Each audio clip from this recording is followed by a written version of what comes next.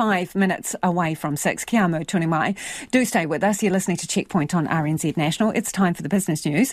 Ko taku hoi and INA ko Nona Peltier, who joins me in the studio. OK, Nona, let's talk about one of the country's biggest supermarket operators. It wants to merge its various businesses. I mean, what does that mean for people? Well, we're talking about foodstuffs here. So they've got a North Island business, they got a South Island business, and those businesses are separate in the sense that even though they're sort of members of the same co-op, their operations are separated.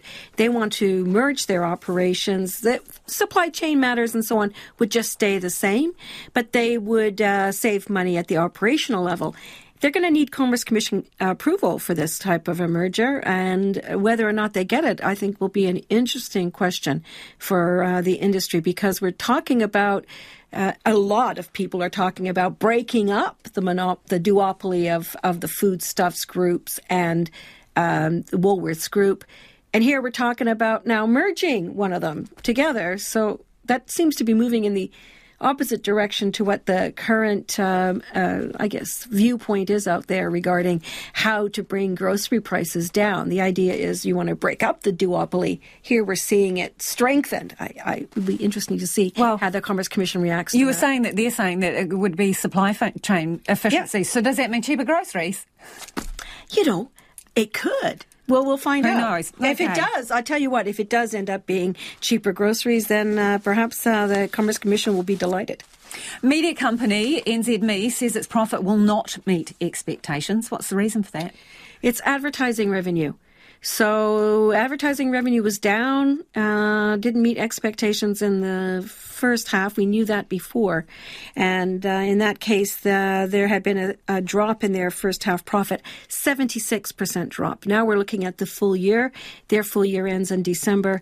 They're saying that third quarter sales were hit by volatility, and we're down 2%. So that's the quarter ending September.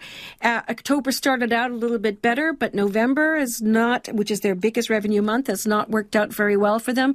December is not looking great. There's been cancellations of promotions and so on that they would have expected to have that are now being deferred until 2024. That's after their balance date. So they're saying that basically their underlying profit is going to be somewhere in the order of 57 to 59 million.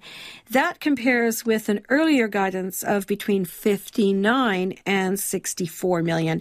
Now, you would have thought the market wouldn't be very positive about that, yet their share price rose 2.25%. So I guess the market was expecting worse. So good then, I suppose.